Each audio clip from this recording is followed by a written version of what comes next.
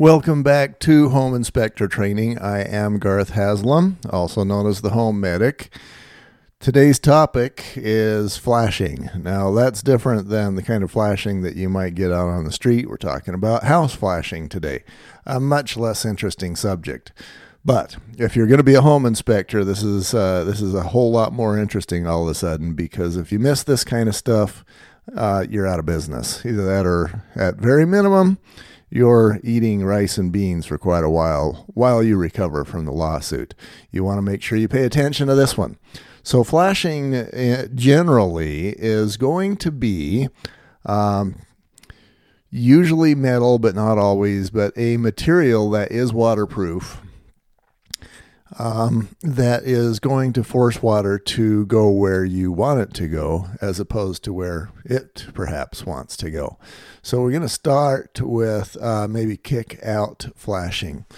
As the home inspector, quite often you will see on homes, especially stucco homes, where water, maybe they have a rain gutter along a drip line along the eaves, but not all of the water running off the roof makes it into the rain gutter.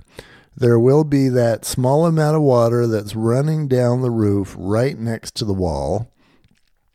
And of course, the edge of the rain gutter doesn't capture all of that water, so it allows this minute amount of water to run down the edge of the wall located between the wall and where the rain gutter begins.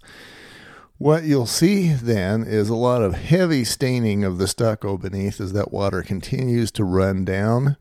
And then, of course, home inspectors everywhere are going to take a look at that dark, nasty, mossy stuff, and many will advise the client that that stucco is damaged. That can result in a very expensive repair if the stucco is replaced. Now, me personally, I don't necessarily believe that the moss on there is all by itself an indication that the stucco needs to be replaced, because the water barrier, is back in there, and you really never know how that's doing.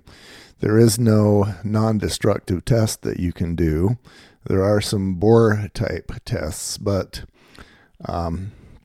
that's a subject for a different day. What I want you to be aware of as relates to this particular subject is that you really don't want to just blow off the absence of kick-out flashing. What that is. Okay, so let me recreate the scenario here. Go back in your mind, if you would, to that scene where you've got water running down the roof.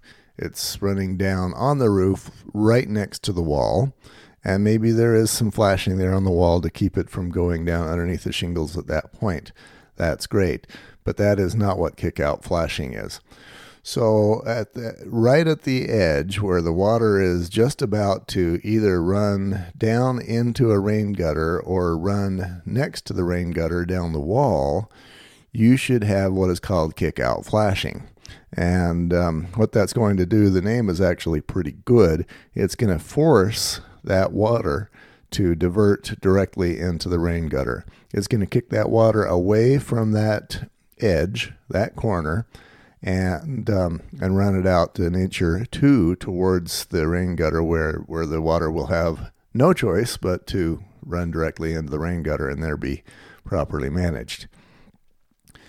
A well-designed home is going to have kick-out flashing at all of those particular locations.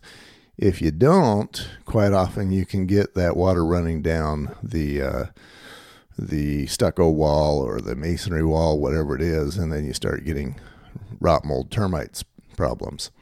So kick-out flashing, definitely something you're going to want to be paying attention to as the home inspector. You're going to want to be you want to have that high on your radar, and you're going to want to make sure that the client is very much aware of what kick-out flashing is and does. And where it's not there, it needs to not only be in your report, but Also, the client needs to be very clear on it before the report ever gets to his or her eyes. Now, valley flashing is another important one. Let's create, again, a mental image. You've got roof slopes that are coming together, and that creates sort of a V type of an area where water is draining down the bottom of what's called the valley. Now, valley flashing, the valleys are areas where all of the nasty stuff happens. It's where you can get ice damming. It's where you get leaves and twigs and pine needles and whatever else you may have that build up there. And that is the area that ages by far the most rapidly on any roof. So the valleys are definitely something you're going to want to be paying close attention to as you do your inspections. As you look there, especially on flatter roofs, you need to have valley flashing located in that space. Now, sometimes that flashing might have actually been covered over. It might actually be there, but covered over. In any case, you can only write up what you see and know, and so you can't assume that there's flashing in there. But, I guess you can't really write it up for not being there, because at least as of the time of this recording, it is not code. So again, this is something that you put on the buyer's radar so that if they ever do have problems a year or 2 or 5 years down the road, then they know what the solution may be. Now, let's go to vent flashing. There are any number of vents on the roof. You've got your plumbing vents. You got the clean and, well, let's just call them plumbing vents. There's large ones and small ones. You've got attic vents. You've got chimney flues. You've got all kinds of stuff going up there. All of those need to be flashed. Now, again, I need to put a picture in your mind.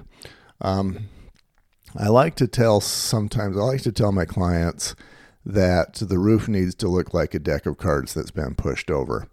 And that's actually backwards. If you push the deck of cards from the bottom end, that would be more correct. The idea being that each layer needs to be underneath the layer above, so that you can force water to stay on the surface of the roof, and you never allow that water to actually go underneath the roof itself. So the way that's going to look is on the top side. Let's say you've got maybe a plumbing vent, and that's going to be usually about a 2-inch diameter vent. On the top side, you are going to have shingles cover the flashing. And that forces water again. The water is on the top of the shingle. It's going to flow onto the flashing. It's going to be on the top side of the flashing.